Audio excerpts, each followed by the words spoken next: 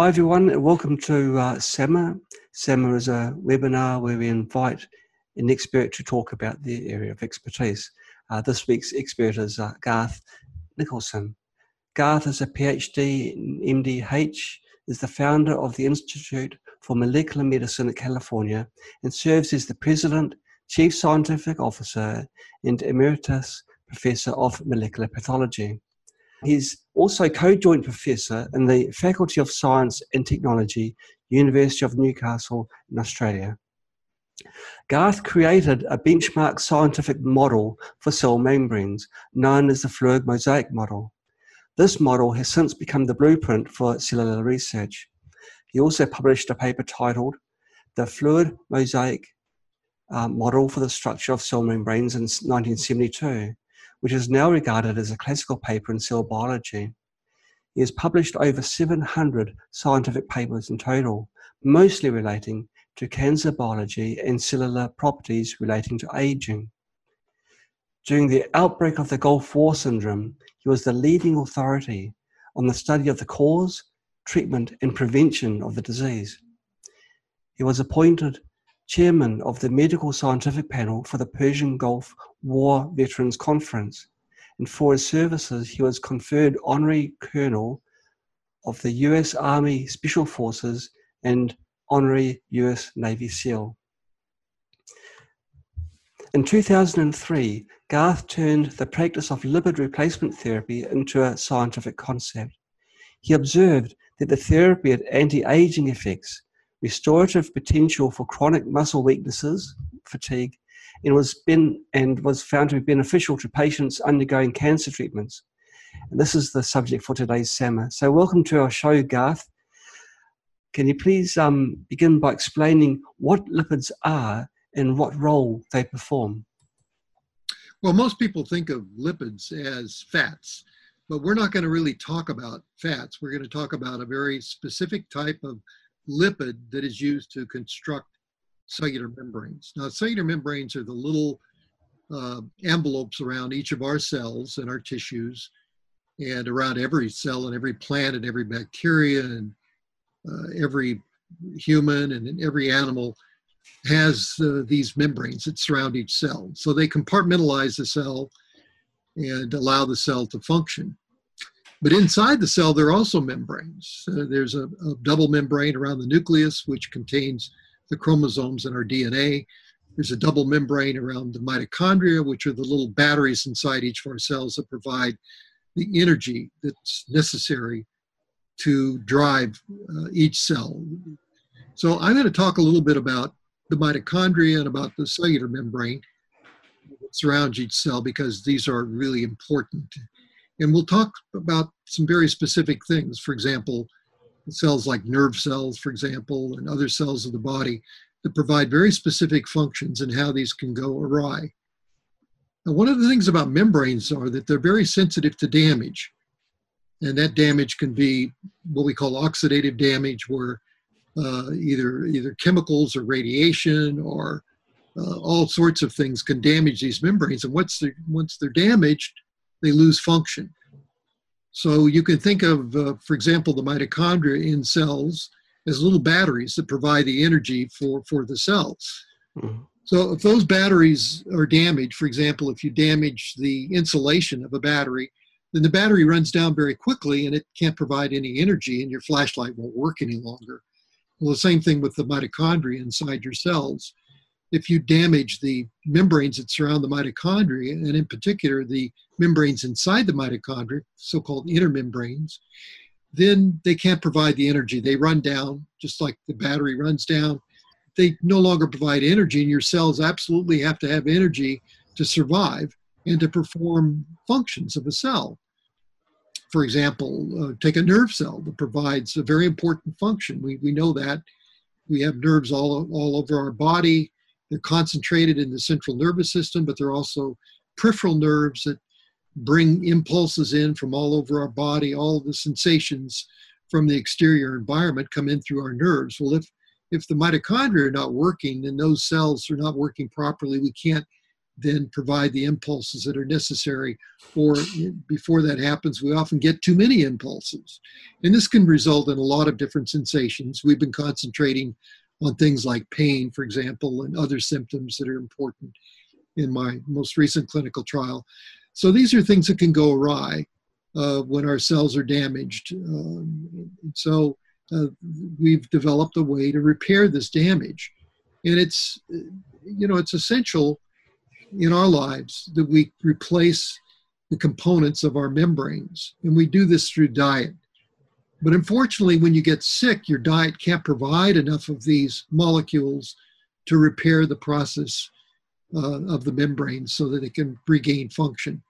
So if your membranes are damaged, and this can happen by a variety of different mechanisms, then you lose function, and then very critical key events inside your body don't work right, and this leads to disease.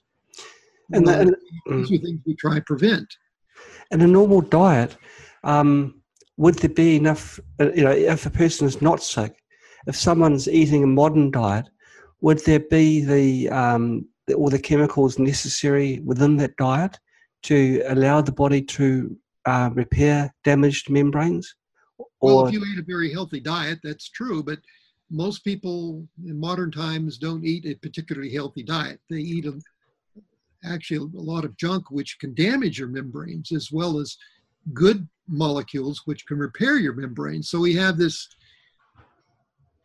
push and pull going on all the time of bringing junk into our bodies, which damages our bodies, and then we try and repair it with the good stuff coming in. But there's also, in our modern lives, a lot of exterior damage that occurs. Damage due to, for example, radiation, or damage due to chemicals, for example, that can damage things like cellular membranes. And this damage has to be repaired, or if it accumulates, then we can have a chronic disease process that goes on, or it can affect our aging process and can give us premature aging, for example. Membranes get damaged as a consequence of aging. So one of the important things that we've been looking at is how to reverse this, how to prevent this type of aging from occurring. And for example, we've shown in the mitochondria, which are the little batteries inside our cells, that as we age, we lose about half the mitochondrial function when you get to be 90 years old. So this is one reason why people who are 90 years old don't have a lot of energy. Frankly, it's because their mitochondria are not providing necessary energy. There are a number of other things that are wrong with them, but that's one of the things that we can work on because we know how to repair that. So we've taken a group of 90-year-olds, for example, and we've shown that we can repair the membranes in the mitochondria to the equivalent of a 35-year-old. And we can regain the function, at least in the membranes, of a 35-year-old. And those people regain energy, they regain quality of life, they can do much more than they could before. And so it's a new lease on life for people that are older. Right. And also we can prevent that deterioration from occurring, at least in the area of membranes, by providing the necessary components to repair them. So one of the things that we've done is to prepare a dietary product, a natural product, which you can take. And this natural product is like a health food. And this provides the components of the membranes, what we call the glycerophospholipids, which provide the matrix for each of our membranes. And they're different glycerophospholipids, so we have to balance it for the different membranes. And we have to protect them. Otherwise, they're damaged before they even get to your ingestion. There was one thing I was going to ask that, but just the radiation damage you're talking about, does that extend to cellular communications? Like a cell phone, would that be? It can cause a lot of problems. For example, one of the things that we work with are cancer patients that are bombarded with a lot of radiation as part of their treatment. Yes. They're also bombarded with some very dangerous chemicals, right, chemotherapy. And this causes a lot of damage to normal tissues and so on. Well, obviously you want to damage the cancer cells, but once that's done, and that usually happens very quickly, then there's a very long window where normal tissue damage occurs. And so what we've tried to do is supplement with our oral membrane lipid replacement molecules to try and help repair and prevent that normal damage from occurring so that people don't lose function. So, for example, there are many byproducts of cancer therapy. One of them is fatigue. And when that happens, it's directly related to mitochondrial function. So we try and repair the mitochondria so people don't have that fatigue associated with the cancer therapy. At least we can lower it, remove it as much as possible. But we can also repair some of the other damage that occurs because of therapy as well. I won't go into the details there, but without getting into a lot of details, it's very essential that this damage be repaired as quickly as possible. Otherwise, we have lingering effects of cancer therapy, which can be very debilitating. Absolutely. Undergoing therapy. So that's just one area. Now, there are a lot of other areas that we work with specific diseases. And one of the areas that I've worked with a lot are fatiguing illnesses. Fatiguing illnesses are called that because there's a loss of mitochondrial function in these individuals, and the consequence of that is that they feel fatigued. They don't have the energy to perform the tasks that they used to perform, and that energy is essentially provided by our mitochondria. And so the mitochondrial function is down in all those individuals. So what are fatiguing illnesses? Well, some of them are chronic, and so we have chronic fatigue syndrome, for example, or myalgic encephalomyelitis. That's another term for chronic fatigue syndrome. So these are people that are constantly fatigued and have fatigue problems that just don't seem to end. There are also people that suffer fatigue as they age, and this is age-associated fatigue. This is very common, and how can we reverse that? How can we help that? There are people that suffer all kinds of different problems associated with specific functions of specific cells in our body. And one of the areas that I'm working in right now is the area of pain. And pain is a sensation that is carried by your nervous system. And it starts in your peripheral nerves, which means out at the tips of your body, in the periphery of your body. And these nerve impulses are transmitted into your central nervous system. So these nerves, the propagation of the nerve impulse is along the membranes of each of these nerve cells. And if the membranes are damaged, then this can interfere with this. And in some ways, nerve cells can prematurely fire if the membranes are damaged. And so one of the things we've been trying to do is to repair naturally nerve cells in people to lower their pain. And we've been able to do that with just this natural medicine formulation that contains these membrane lipid replacement molecules. That's remarkable. I find it's very interesting how mitochondria, which is a minuscule component of your cell, can have an effect collectively over the macroorganism, your body, in such a pronounced effect too. How low energy state of a cell, translates collectively to a low energy state of a person's body, and then they're unable to perform at their full potential. It's quite it's a very interesting concept, that. Well, if you think about how your tissues are organized and how your cells are organized into tissues, each providing a specific function that you need, sometimes multiple functions, and that all requires energy. So that energy is obtained from your mitochondria. And so one of the most important things that our lipid membrane replacement molecules provide is the components to repair the damage to the mitochondria, to return the mitochondria to full function. When they return to full function, they can provide the energy necessary for the cellular function. So for all the different functions that we have in all the different cells of our body, that's driven by mitochondria. So if the mitochondrial function goes down, then they can't, our cells can't function properly. So we lose functionality of those cells. So for all the different things that cells do in our body, that provides a way to lose that function. So just while I'm looking at you on the screen, of course, that's a visual perception. I also have an audio perception because I'm listening to you. And all that is driven by very specific cells that require energy for those functions. And so if the mitochondria are not working properly in the cells that provide those functions, and we lose that function. We no longer hear as well, we no longer see as well, and so on and so forth. So you can see how this can impact on every different system of our body. That's amazing. Now, it's one thing to create a molecule to help the body repair itself, but you've got to get that molecule to the target, which is the cell. And there's a few obstacles if you take it orally. Now, as well as saliva, you've got stomach acid. That is the really key element of what we're doing, because what we're providing are molecules that are already in our cell membranes. And so we have a natural mechanism for bringing those molecules into our body, transporting them to where they're needed, and inserting them into the membrane and taking the damaged lipids out, in the reverse process, getting rid of them. You've got to be kidding. You really? We use that natural mechanism, and it's even more interesting than that, is because we've evolved as essentially from our past as really hunters. We were hunter-scavengers before we were farmers and before we actually grew food. And as scavengers, we've evolved with the system to capture these very important molecules from our food, because if we didn't get these, we weren't going to survive.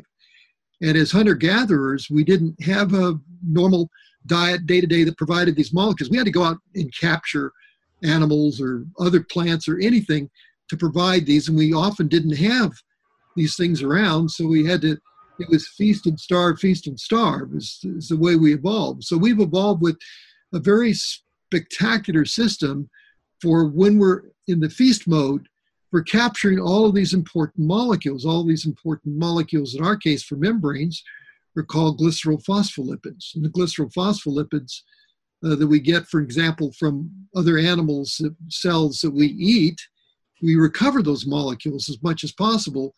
But if we were to take those molecules in one by one, we would never be able to get enough molecules to repair the damage that's occurring normally, let alone with disease.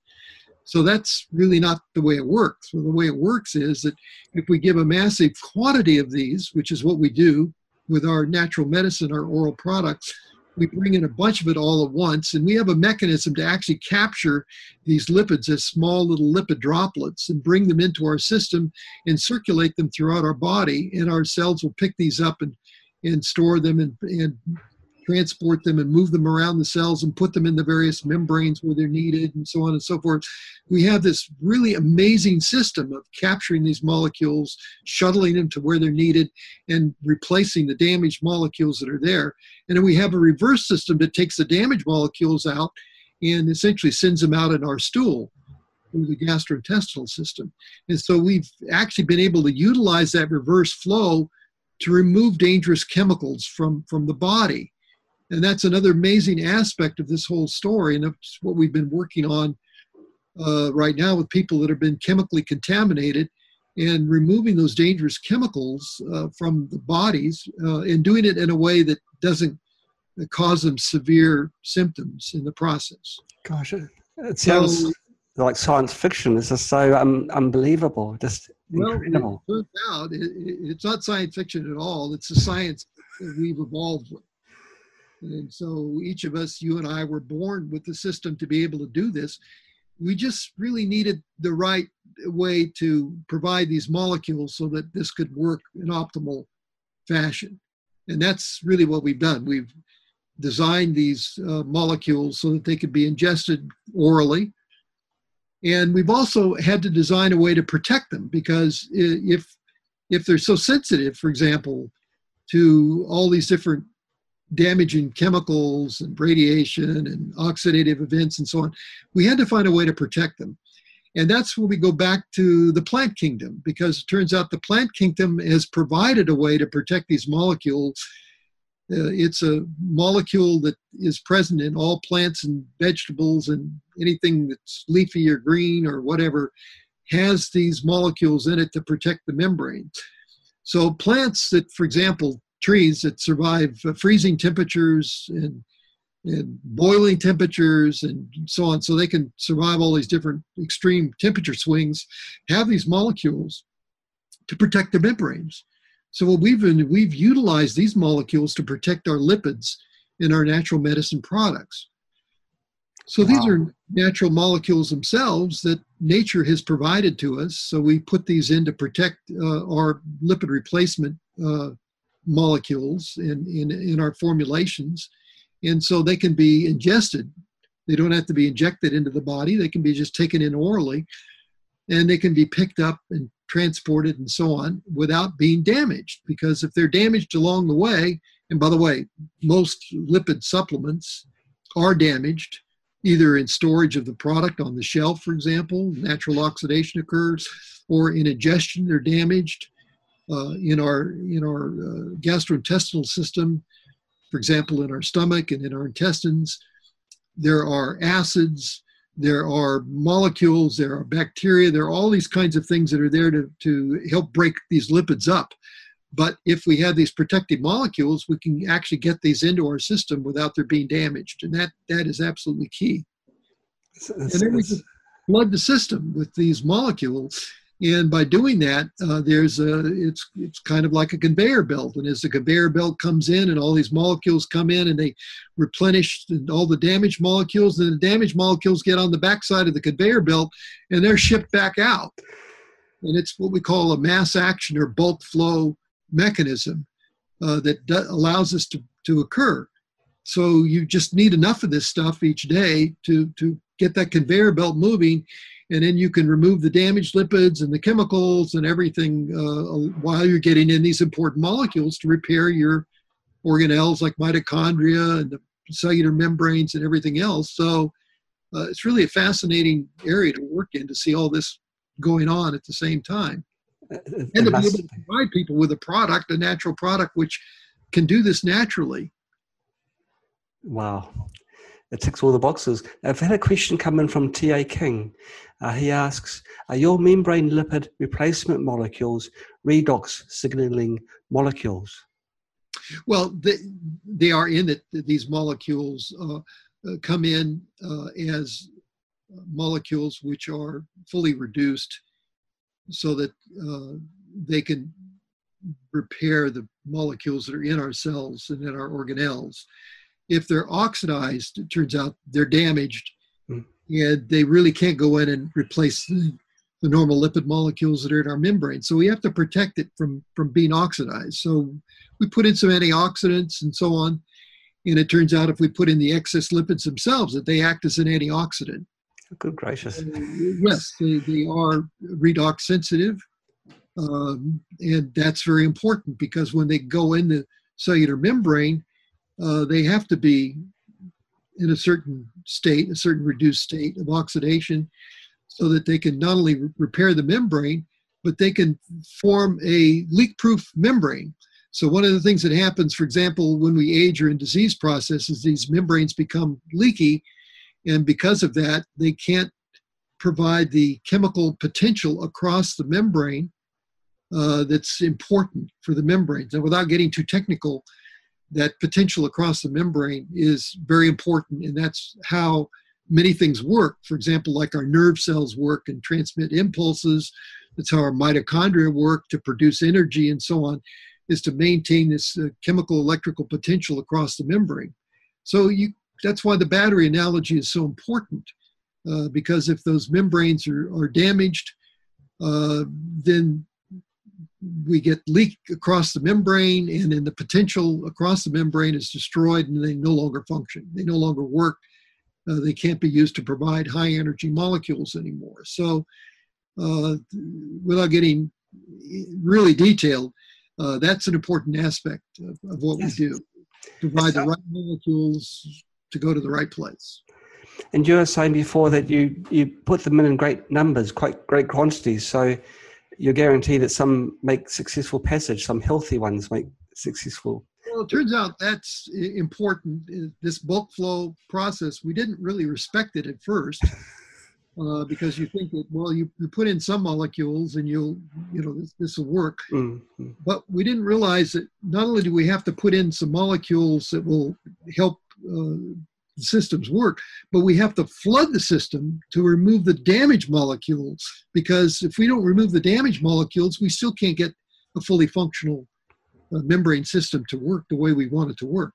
So that's why this bulk flow concept, mass action complex, is so important to think of it. So we have this conveyor belt process that we bring in these massive amounts of these glycerophospholipids, and they not only replace the damaged lipids, but they also in the process bring out the damaged lipids. They remove them from the body, and they're excreted out in the stool, for example.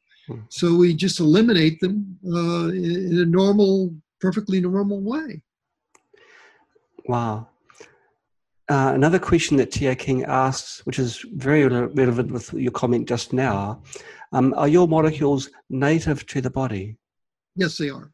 And that's critical, because we can't replace the molecules in our cells with foreign molecules. They have to be the right molecules. There's some little minor modifications that go on once inside, for example, the mitochondria. And there's some specific new lipids that are made, so we can provide the glycerophospholipid precursors to those new lipids. So some important lipid molecules, for example, that can't be transported into our body, they have to be synthesized in situ, that is, right inside the different organelles. And in the mitochondria, for example, there's an extremely important lipid called cardiolipin. And cardiolipin, if that's damaged, the mitochondrial function goes down. There's a direct relationship between the damage of cardiolipin and the loss of function.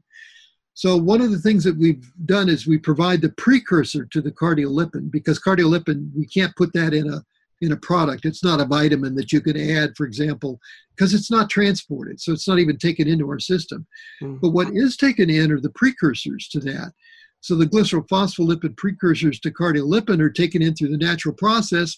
And what we do is we provide a lot of these so that when they get in the interior of the mitochondria, then they're very easily modified by the enzymes that are there into cardiolipin molecules. And those are inserted into the membranes, and then those cardiolipin molecules restore the function of the mitochondria. So that's one case where not only is it lipid replacement, but it's providing precursors to important lipid molecules that are there, but you can't bring them in as a part of your diet, for example, or a part of natural medicine. Right. We have to make them ourselves, and providing the precursors in high enough amounts helps that process along.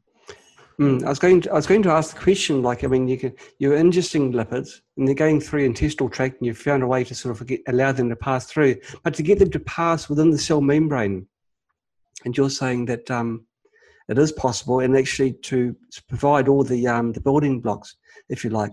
So remember, these are the lipids that are in our membranes anyway. Yes. So to get them to pass through the membrane is actually quite simple.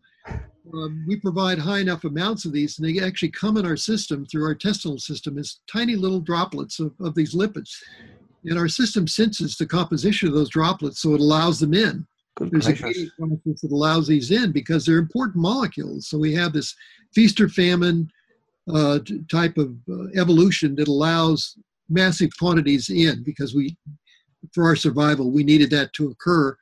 And so we've evolved with that system. So that system brings in these molecules, and then they're shunted around all throughout the system into the circulation, for example, and then they're presented to cells, and the cells have a mechanism to engulf and pull these things into the cells. So they're actually sucked into the cells.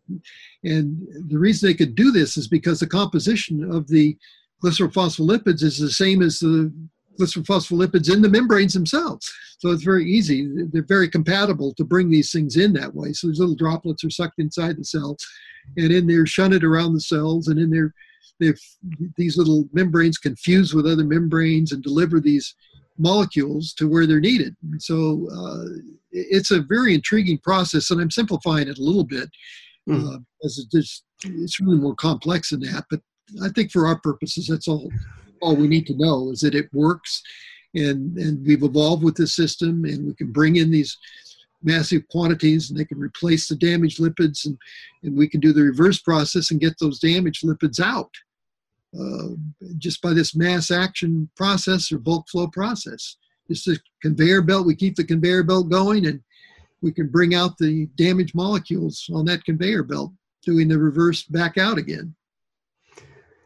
Now, in a modern diet where one may not, with the modern foods which taste fantastic and they've got a nutrient value, a negative nutrient value, if you predominantly eat those types of foods which truly have what could be no lipids, but a lot of chemicals, but not many lipids, what would the result be to your body? Can your body survive? Eventually, you will utilize the lipids. They'll get damaged, and if they're not replaced, then they'll try and work in the membrane, but the membranes will become leaky, and they can't maintain the potential, chemical, electrical potential across the membrane any longer, and so we slowly lose function. So we have to provide these things, and diet provides some of them, but we can't provide enough of them during the disease process to repair all the damage that's been done. So in a normal, healthy individual who's eating a good diet, for example, getting the right amount of the lipids and the proteins and everything else necessary in the diet, they can maintain that function quite nicely. But in disease process, it can't be maintained because they're being damaged at a greater rate than they're being taken in and replaced. Also, as we age, they're being damaged at a greater rate than we can actually take them in and repair them. So that's another area that we've worked on, and it's important. So we have to have a way of replacing these. So a lot of the lipids that we take in are already damaged. So what happens then? Well, it's like bringing junk into our bodies that's already been damaged, already been oxidized, for example, in the case of the lipids. And this interferes with this whole process because these molecules compete with all the other good molecules, and it just dilutes out the good molecules and slows the whole process down. And if it's slowed down to a point where it is no longer replacing the molecules that are being damaged at a given rate, then our membrane systems start to deteriorate. And this happens actually during aging. And so we can, one of our areas that we work in is anti-aging. How do we slow down or prevent this process from occurring? And one of the things that's important is to keep these molecules coming in to repair the damaged molecules so that we're not so dependent upon our diet. Gosh. Now, eating a healthy diet is important, but how many of us really, truly eat a really healthy diet every day? And probably damn few when it comes right down to it. And all the junk that we eat with all the chemicals and all the bad stuff and all the sugar and all the other crap that's in it, this really interferes with this whole process. And so that's why our modern diets are really hurting us in a way that they're giving us a lot of junk that interferes with these natural processes, and they're bringing a lot of junk in our bodies that we have to eliminate eventually, because it's not really helping us that much. It's actually hurting us. So, but even a healthy diet, cooking from home, the act of cooking is exposing food to such a temperature that if it's a vegetable, the cellulose breaks down, or if it's a meat, if it's a meat. It depends on how it's prepared, and there's a way to prepare it so that you can reduce the damage. Obviously, we've evolved with heating foods, and the main reason for that is to kill bacteria, which pathogenic bacteria, not good bacteria, are damaging to our system, and we like to prevent that from occurring. Right. So we've evolved with heating food to prevent that. But in the process, we damage a lot of the molecules that we take in, and that's not good either.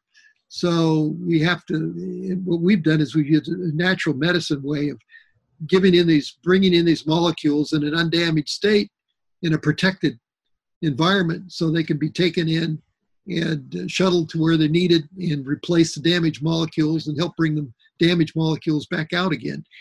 And as we age, it's more and more important to have this very pristine source of molecules to help replace and remove the damaged molecules.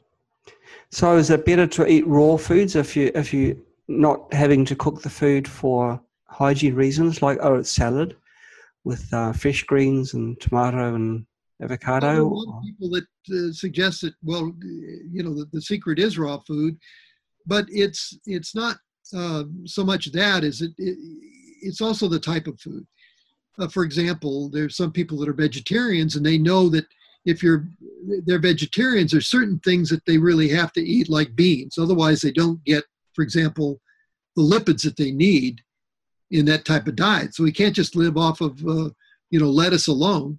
After a while, we just die, because we can't get enough of the lipids from lettuce or greens or leaves or whatever. So we have to have other things. So even vegetarians know that they have to supplement with beans. Well, it turns out to get enough of these glycerophospholipids, if you just supplemented a vegetarian diet with just beans, you'd have to eat one heck of a lot of beans. And so it's really easier to just supplement with these purified molecules that are protected each day with membrane lipid replacement. That's what we've done. We've provided a product where people can either take a powder and put it in their food, or they can take little wafers that are chewable, or they can take tablets if they want to take it that way. And however they do it, they can get these lipid molecules in at the rate that they're needed, particularly if they're suffering from a disease or a chronic illness in particular, because they need more than a normal person would need, because they have a lot more damage that's been going on in their system and is occurring every day in their system. So they need special help. And that's one of the things that we provided with natural medicine with these products. And the product that we developed is called NT Factor. And I won't go into where the name is. I don't really like the name so much myself, but that's stuff for you. So NT Factor lipids are the types of lipids that we've been talking about. And these are actually obtained originally from plant sources. But you couldn't eat enough of these plants to provide the lipids.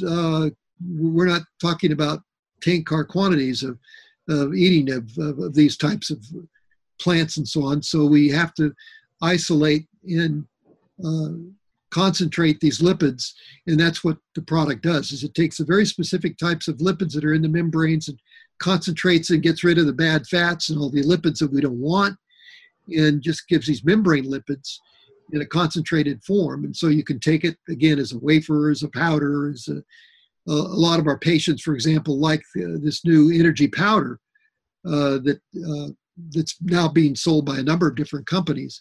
And this powder, just the glycerol phospholipids themselves, there's no fillers, there's no colors added, there's no flavors added. And so it's a colorless, odorless, tasteless powder that can be added to any food or any drink. And so it's a very easy way to get the amount of lipids that you need on a daily basis. And so that's one of the things that I've really been pushing. And a lot of people really like this product. Now, in our clinical trials, we use it in a different form. We use chewable wafers. And the reason for that is we have to control the amount that each patient takes each day and each parts of a day for purposes of the trial. So we have to put them on a standard intake. And the only way to do that is to give them these wafers, because otherwise they'd be taking too little or too much, or they'd be going up and down each day if they were taking the powder. But a lot of people like the powder. And we deal a lot with children because children have a lot of these mitochondrial problems, particularly children that are damaged from vaccines, for example, that have autism spectrum disorders. So these are children with Asperger's syndrome, autism, attention deficit disorder, and so on. These children really have a real deficit of their membrane. So we need to really give them a lot of these lipids. And so we give them these chewable wafers, and kids love them. They're berry flavored, they're chocolate flavored, and so they take these things and they think they're candy. So again, it's in a form that the children like, so we don't have a problem of compliance. The children love them, they eat them every day, and so it's part of their normal diet. So they get the lipids they need, and it helps them with the process. In the case of these children, it helps reduce the damage in their systems, and it helps them recover from these neurobehavioral problems that they have as children. So these are some of the things that we're doing. As I mentioned, we're working with older people, and we're also working with people with a lot of chronic illnesses.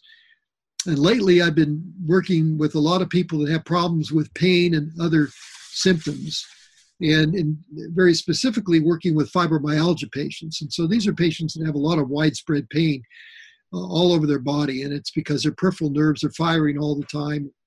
one of the reasons I've hypothesized that this occurs is because the resting potential across the membrane of the nerve cell is diminished because of the leakiness of the cells, and the nerves are firing just all the time. And so you're getting that sensation of pain from the actual pain nerves and receptors transmitting into the central nervous system, and that perception is constant pain.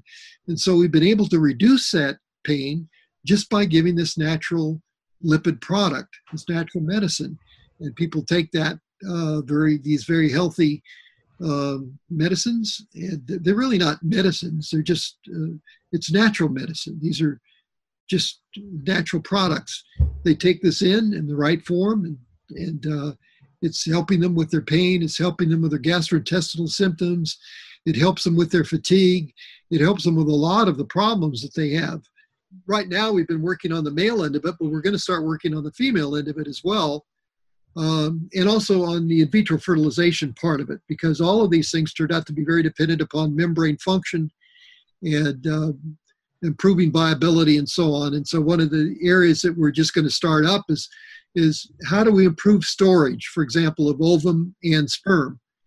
And there's a huge commercial area that this operates in, which is animal husbandry.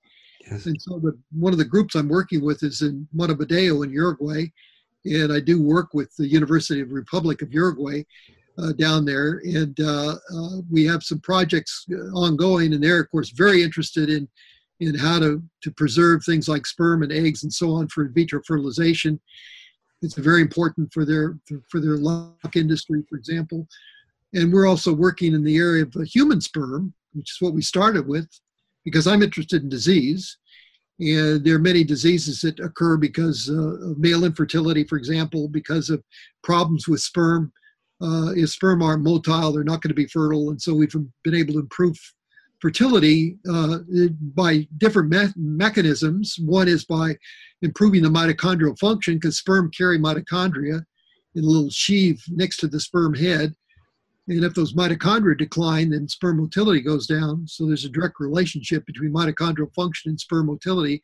So we've been able to jack up the mitochondrial function, increase the sperm motility, and improve their fertilization capability. So that's one thing that we've been able to do. But also the membranes themselves become leaky, and by repairing the membranes directly with these lipid products, that improves fertilization. And so on the female side of it, the production of ovum is very dependent upon the proper lipids, the proper membranes, and so on. And the whole fertilization process depends upon it. So we've been able to improve in couples, for example, that have fertility problems. We've been able to provide them with these lipid supplements to help improve their fertility. So that's another thing that we're just getting involved in right now. And there's a whole area of storing gametes, either eggs or sperm. And it turns out that using our NT factor lipids, this natural product, we can improve the ability of those cells to recover from storage, from freezing damage, and so on. And just like cells in a tree recover from sitting in snow for months at a time, and they're perfectly healthy again and start to regrow, we've been able to figure out that problem as well with the sperm and the eggs when we store them by freezing them. So that's one whole area that I've really been intrigued with and been working on for a number of years. And so that's really going full bore. And then there's the various disease processes. Now, I was discussing diseases like fatiguing illnesses that are directly related to mitochondrial function. Turns out there are a lot of other diseases that have a lot of other problems associated with them that are directly related to nerve cell membrane function. So you can imagine all the sensory diseases. So loss of vision, loss of hearing, loss of tactile function, loss of muscle function, so on and so forth. All these are very nerve cell dependent and so on. And so as our nerve membranes deteriorate, there are problems that can be associated with this. And so we've been interested in getting involved in a lot of those different areas as well. So that's the future for us, is that we're going one by one into these various disease processes and seeing what we could do with this natural medicine product. With people that have got fibromyalgia or chronic fatigue syndrome, other chronic diseases, in your trials, you've already said that your products have helped them, but is it long term? Do they have to continue taking the added lipids, or they have to continue? It's a lifelong process, and the reason is these conveyor belts, you can't just shut them down and expect that everything will be fine, because the membranes will still be damaged, the whole disease process will still go on. Because remember, we're not really directly interfering with the disease process. What we're doing is repairing the damage that the disease does and recovering function because of that. So if somebody has an infection, for example, we know that we can help reduce the side effects of the infection, but we have to keep going with this product. Even after the infection is waned, we have to still keep giving the product. And so as an anti-aging product, you have to continuously give these lipids probably for the rest of your life if you want the full anti-aging benefit, because as soon as you stop it, then your membranes start to run down again. They start to get oxidized and damaged, and function starts to slowly go down again. So this is something that we have to continue to do. So that's part of this whole process, to convince people that they have to get on these products and stay on them, just like I do every day. Well, you've certainly got lots of energy, you know. And I'm 75 and I hope to be around for another 30 years. So I'll be around and continue my work for 30 more years, and I better do something about it now. And so I've been taking these lipid products now for the last 10 years or so, and I'm sure this has improved my health. I mean, it's maintained my cognitive ability, my sensory ability, and particularly my fatigue. So I plan to continue this process. Wonderful, wonderful. If you remove if you have your lipid supplements, and your conditions get better, then your membranes, will they actually recover themselves, become less permeable, less leaky? They do recover. They recover their function. Okay, so at that point in time, they recover their function naturally. Okay, and so at that point in time, maybe you can reduce the amount that you need to take? We think the amounts for anti-aging are actually less than the amounts that we actually have to give during, for example, the disease process. In the disease process, we think that all this damage is accelerated. So we have to swamp it out with quite large amounts. But once we get over that, we can get down to a residual level that just replaces the normal molecules that are damaged on a daily basis through daily living. And so we can cut back a bit on it, but we still have to continue it. Okay. Are there any foods that are naturally high in the lipids that we require? Oh, sure. I mean, you can, for example, fish sources of lipids are very good because they're very high source. The only problem is that many of these fish lipids that people take, fish oils, for example, become rancid very easily. That is, they become oxidized very easily and damaged. And so if those lipids are damaged and you take them, you're putting junk in your body that's not going to help. It's going to hurt. And that means you got to take even more of the undamaged molecules in to replace those damaged molecules. So we prefer the natural product that we get from plants to make sure it's not damaged, and remove all the damaged molecules and protect it with antioxidants and protect it from other types of damage during the ingestion and transport process. And that's, I think, the best source of lipids to repair your membranes. Okay. So fish oils, are there any plants which are high in lipids for the benefit of the vegetarians watching the show? Oh, yes. In fact, our products are plant-derived. They're not derived from mammals or fish or whatever. Mm. They're derived from plants. And what we have to do, though, is we have to purify them to get rid of all the other stuff that's present in plants. And your body's not going to do that naturally. So we have to provide that product. I understand.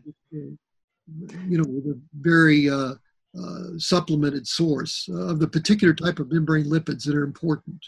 Right. So which plants would be highest in lipids, like the source, before you remove all the Well, there are a lot of plants that are high in lipids, and again, it's not so much the plant source; it's the process that you go through to enrich for these very specific molecules. And for example, the NT-factor lipids, the original lipid source is soy, but there are no soy proteins or anything that can cause allergic reactions to soy. So that's the first thing that I have to warn people, is that we're just taking these lipid molecules that are in your cells already. So they're not foreign. They're the same molecules that are there already. And we have to enrich them and remove all the soy allergens, the soy proteins, the soy carbohydrates, and so on that can cause allergic reactions. So the soy lipids themselves do not cause any allergic reactions. So although soy is what we start with, what we end up with is essentially universal lipid molecules. I understand. And that's important. So people always ask, soy, oh my God, they're soy derived. And it's, it's non-GMO soy. Yes. So it's, all these important things that people worry about. We've taken care of, we've thought about, and it seems to be fine. Wonderful. I need to turn on a little light here and let's see. Well, and there we have Professor. A little better. Professor Garth Nicholson is so committed to finding a natural way of extending your life and extending your quality of life that he's even using natural light in this webinar. Well, we started with natural light and we had to end up here with a little help because the sun went down. So out here in California, in Southern California. So that's nature for you. Yes, and our bodies often need help as well, and your products provide that help. Do you have a website, Professor Garth, where people can look and see what work you do? Yes, I'm going to give you two sites. The first one is the Institute for Molecular Medicine. Yes. And that's www.imed.org. It's like immediate.org. Just think of immediate.org, and you'll do immed.org. So that's the Institute for Molecular Medicine, and they could just go down the areas that they're interested in. Fatiguing illnesses, cancer, infectious diseases, whatever people have an interest in. They can click on those areas and take a look and see what's been done. We've also worked out some treatments for various types of diseases and using natural molecules, and people can look at that. So that's one area. The other is that the products themselves for this natural lipid replacement, the source of that can be found at ntfactor.com, one word, ntfactor, FACTOR.com. And on that website, which is a commercial website, they can find out about various products. And those products are sold on a lot of different platforms and a lot of different companies that sell these: Allergy Research Group, iHerb, Nutricology, Amazon. I mean, you name it. These products, you can find them because they're pretty widespread now. But the original place and where they're made is called Nutritional Therapeutics, and that's the ntfactor.com. So, and that's one place that they have, some explanations of what's going on that you won't find in Amazon. And so that's why we first like people to take a look there. Thank you so much. Money from selling these products or whatever, that's not what I do. What I do for these companies, I run clinical trials and I run evaluation of the products, and we run tests on them and so on and so forth. So, I don't try and push products that can be bought through a number of different sources, and I don't make any money on that. So I got to give that but for full disclosure, I am a consultant to this company, Nutritional Therapeutics, and I consult to make sure that their products are appropriate, that they work, and that we can test them in clinical trials and prove that they're doing what we say they're doing. And that's very important. It's hard to, talking to believe that you're actually of retirement age. You've got the sharpness and energy of someone much younger. And so what you're doing must be working. Well, I hope so, and I hope it'll continue to work because I want to be doing this for the next few decades and improving people's lot in life along the way, and also helping them with the aging process and helping them with the disease process, no matter what they have. So we've kind of figured out that these products are good for anybody with a chronic illness, and they're probably pretty good in people that have a lot of acute problems as well. Mm. So another area that I'm very interested in is sports medicine. So in the future, we're going to be going into that a bit, trying to improve performance because we know we can improve mitochondrial function. And this, of course, is interesting. I work a lot with veterans, as you know, because I work with veterans from the Gulf War. And we're doing studies, and for example, we're very interested to know how armed forces personnel, how they operate at high altitude, for example. We know that this can help with altitude problems. And so we have people using these in the mountains of Afghanistan, for example, to see how our armed forces personnel perform under those conditions and so on. So again, there's a lot of different uses for these. We're just really fortunate to be able to study these and really enjoy doing this kind of work.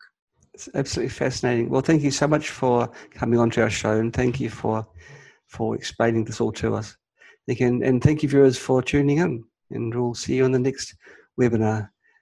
Thank you very much, everybody, and thank you so much, Garth, for coming on board. You're welcome. Goodbye. It was a pleasure.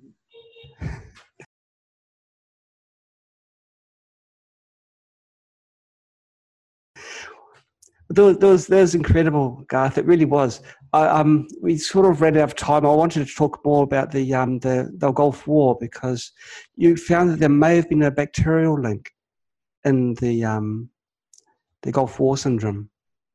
Yes, this actually goes back. We had a family member that served the Gulf War and came back with Gulf War sickness because of the Gulf War, and about a third of the deployed forces, American, Canadian, British, Australian, for example, forces came back with this problem. Interestingly, the French did not, and I'll tell you why in a moment. Oh, wow.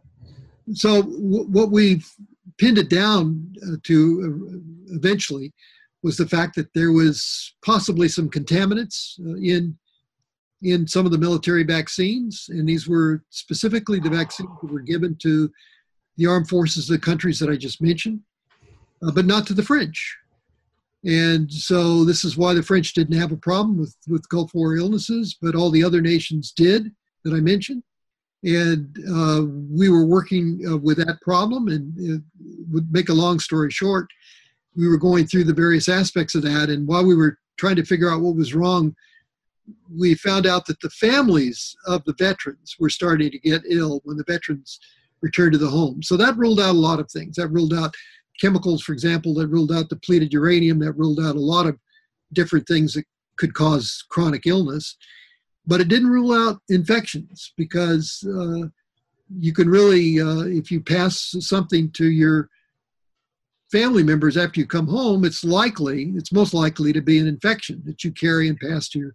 And so we started from the signs and symptoms profiles, we started looking at a lot of different possibilities. And so we finally figured out that it was a very unusual little primitive bacteria called a mycoplasma, and a very specific type of mycoplasma called Mycoplasma fermentans that seemed to be infecting responsible for about 1/2 of the Gulf War illness, because there were a lot of different illnesses associated with the Gulf War. This was just one major problem. So we found that the families that were getting sick were due to this problem specifically. So we could trace the family sickness back to the veteran, back to their problems with this particular infection. So that we set about trying to figure out ways to treat it and solve that problem. Wow. And so that's our experience with the Gulf War veterans. And because of that, I made a lot of contacts in the military, and we were able to look at some of their problems in the future. Yes. Wars, not only with infections and those kinds of problems, and with biological warfare problems, but also with problems of fatigue, with problems of environmental stress, with problems in all kinds of different problems that are associated with deployment of armed forces personnel and so on. Gosh. So we got involved in doing little things that would try and help this. Well, that's another thing I'm very interested in. If the Gulf War syndrome was caused by bacteria, again, why didn't the French get infected? Well, because the French didn't take the vaccines at the other countries. So the vaccine actually contained the bacteria? Yeah, it turns out Wow. there's a fairly high incidence of contamination of mycoplasma in commercial vaccines. And one publication indicates that 6% of them are contaminated. So we think that a lot of the armed forces personnel got injected with a contaminated vaccine that contained these microorganisms because they're very specific. Mycoplasma fermentans are very specific. And although mycoplasmas in general, you find them often associated with certain diseases like atypical pneumonia, for example, that type of mycoplasma is really quite different. It's a mycoplasma called Mycoplasma pneumoniae. And in chronic fatigue syndrome patients, that's the most common mycoplasma in North America. But in Europe, the most common mycoplasma is Mycoplasma hominis in these types of patients. So what we're talking about with the Gulf War illness was Mycoplasma fermentans, which until a few years ago was relatively unknown. Wow. So that was one of the things that suggested that this was something unusual that happened with the Gulf War and the vaccines from the Gulf War. Now, the reason we think it's the vaccines, it's not that we've proven it, but it's a hypothesis, was that armed forces personnel that were vaccinated and deployed came down with illness at a fairly high rate. Yes. If they were deployed without vaccination, they didn't come down with illness. However, there are small numbers who were vaccinated because the war ended so quickly and were not deployed. Some of those came down with the same type of illness as the Gulf War illness, same signs and symptoms profiles and so on, and the same infection. So that's why we think that it was really part of the contaminants that they received in the vaccines. Now, once somebody has that contaminant and they become sick, then these are airborne infections as well, so they can pass these to family members. So as the Gulf War veterans came back to the home, they probably passed their infection to family members via an airborne route, but they can also, there are other ways to pass the infection to their spouse. Fluid exchange, for example, either sexual contact or even kissing can transfer these types of infections as well. So the profile in the families were that the spouse was becoming sick the quickest, and in the children in the family. And not all the children became sick generally in the family. So the ones that became sick had the infection, the spouses that became sick had the infection. And so it was exactly the same infection, this unusual Mycoplasma fermentans that we found in the veterans. So that's how we were able to solve that problem. And then we worked out some treatment protocols, and people were put on these treatment protocols and they recovered. Good. So, long, slow process of recovery. But as part of that recovery process, this membrane lipid replacement is something that we use as well in that recovery process. So this is all interesting stuff to a lot of people, but in particular, it's very interesting to veterans who have been inoculated, for example, with the anthrax vaccines and other vaccines that may have contained these contaminants. Gosh, but I mean, a lot of people will probably be still watching us, and the burning question in their mind is vaccinations which are done now, are they still possibly contaminated with an unknown bacteria? I was under the assumption that they screen absolutely everything out except for what they wanted to. They don't screen for mycoplasma, for example. There's an interesting story that I tell about this, which is really kind of funny, is that I was on my way to Washington, and I happened to be in Philadelphia at the time. I was lecturing there, so I was flying down to Washington I had to meet with some VA people down there. So I got bumped up to first class, which is, was really fun for me. And I was behind a couple of guys that were flying down from a very well-known pharmaceutical company in Philadelphia, and they were flying down to Washington. And they were, talking about vaccines and so on and so forth. So I just flat out asked them about, do they ever check their vaccines for mycoplasma contamination? And they looked at each other and said, no, why would we do that? You're kidding. Because there are publications in the literature that indicate that if you randomly just check commercial vaccines, that this one publication indicated that 6% of them were contaminated with mycoplasma. And they looked at each other, and one of the guys turned around and told me, he said, are you trying to put us out of business? And they sort of avoided me from then on. They wouldn't talk to me. And so I learned my lesson about talking to pharmaceutical executives who are, put profit first. Let's put it that. Well, I mean, how else can they afford the seats that they're riding in? You know, first class. Well, exactly. But, that's not the way I think about it. The way I think about it is you make the best, purest product possible, which is what we do with our membrane lipid replacement. And if it costs a little more, that's the price that we have to, charge, and that's the cost we have to bear. It's not that we want to do it. It's just the logical thing to do, is to make it the best thing possible. But here are these people that are trying to do everything to hold the line on prices, and they're willing to sacrifice, some contamination here or there. They don't even know about it. It's not that they didn't even want to know. That really bothered me, and I've related that in some of my lectures, and people are aghast. There's a gasp that goes up in the audience. What do you mean they didn't want to know? They just didn't want to know, because if they knew, then they might have to remove, 5 to 10% of their vaccine lots from commercial sales, and that would be catastrophic to their bottom line. So just to clarify and to ensure I understand you correctly, people that have become autistic or in some other way come down with a chronic disease after vaccination, that this could well be due to a contamination of the vaccine rather than the designed contents of the vaccine. Well, we think it's probably, there are several different things going on here with vaccines. And I know there's been a lot of focus on some of the adjuvants of vaccines, in particular heavy metal components of vaccines. And we've concentrated on the biological elements that are present in vaccines.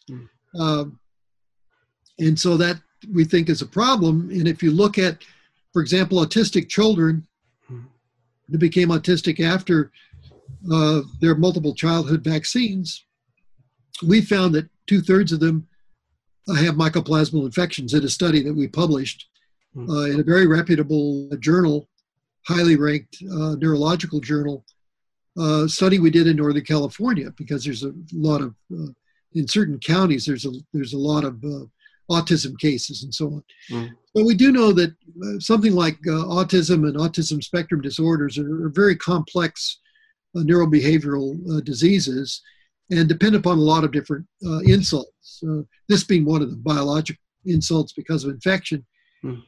So mycoplasma was the only infection we found, but it was a very important one in these patients. But many of these patients also had chemical contamination, heavy metal contamination, and so on. So we try and look at this holistically. I don't like that term, but we try and look at it that way. And so we try and take patient groups like this and say, well, how can we treat X, Y, and Z? X, Y, and Z being, let's say, infections, chemicals, and heavy metal. And so there are ways to deal with all of this. And if you start dealing with all of this, then the patients start to get better. And so that's one of the things that we've been trying to do. So that's something I've been involved in here in California, and it's been very rewarding, working with these families and working with these groups of autistic children. Wouldn't it be lovely to have a multivitamin tablet and lipids? See lipids listed there, the anti-aging lipids. Wouldn't it be good? Well, it's something that eventually people are probably going to be taking as their normal anti-aging process. I just anticipate in a few years that there'll be not just our product, but a number of different products that people will, be able to take for anti-aging purposes. They won't only contain the lipids, but they'll contain other things as well to help preserve function. The lipids are just part of the whole problem, of course, and it's a part that we're dealing with because we can't deal with everything. So we're dealing with that specific aspect of it. It's something that we can test. It's something we can run clinical trials on. It's something that we can measure performance on. It's something that we can look at signs and symptoms and see if people are improving.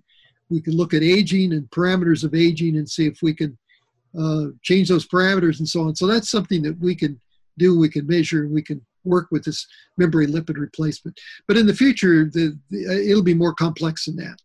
There'll be a number of things that automatically lose function because of genetics, for example, that we may be able to reverse. There'll be things that Other things that are functionally important in aging, that there will be replacement molecules for those. There'll be molecules to stimulate regeneration of certain organ systems and so on that are important. And all of that will be involved in anti-aging products and remedies in the future.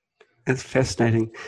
Garth, as fate would have it, we've just had one last question come in, and it's an interesting one. I was just wondering, before we pull the plug, if we can just answer this one question. Absolutely. It's from Lorena. She asks, can you please give the correct spelling of that bacterium that we were talking about before that was within the vaccine? Okay. And she was asking if there are any papers written concerning the bacteria contamination of the vaccine. Yes, there are. And you can go on our website, again, immed.org, immediate.org. You can look under Gulf War Illness Research, and there are a number of papers that we published on this subject. You can delve into those to your heart's content. Yes. So most of the vaccine work that we did has not been published, primarily because we had some interference with that, and I won't go into that, but it's a politically hot potato topic, as you can imagine. Sure. And other people have published on contamination of vaccines and so on. What we've done is we've looked at people that have received those vaccines. Do they have certain infections like mycoplasma? And that we have done, and so some of those publications are on our website. Okay, and the spelling of the it's going to continue on for years, I'm sure. Absolutely. And the spelling of the Mycoplasma pneumoniae. Oh, how do you just say MYCO, Mycoplasma, PLASMA. And the mycoplasma that we studied was Mycoplasma fermentans, FERMENTANS, fermentans. So that's just go on our website. You don't have to memorize it. You can just look on our website, go to Gulf War Illness Research, for example, or infectious disease research. You'll find tons of papers and reviews and so on. You can lose yourself for quite a long time in those, I'm sure. Expect a bit of traffic over the next few hours. That's fun. We like traffic. Thank you so much for your time. And I'm sorry to sort of extend beyond that, but it's just a subject hard to sort of walk away from, because it is very, very interesting. Well, you can have me back sometime. We'll talk about the Gulf War and all the problems associated for something like that, for example. Okay. Because I could go on at least for an hour on that topic alone. Wow, thank you so much for your time, Garth. You must be starving. You haven't had dinner yet. Okay, well, goodbye. I have some soup waiting for me, by the way. I have some bean soup waiting for me. So. Okay, thank you so much again. Thank you. No problem. Goodbye, viewers.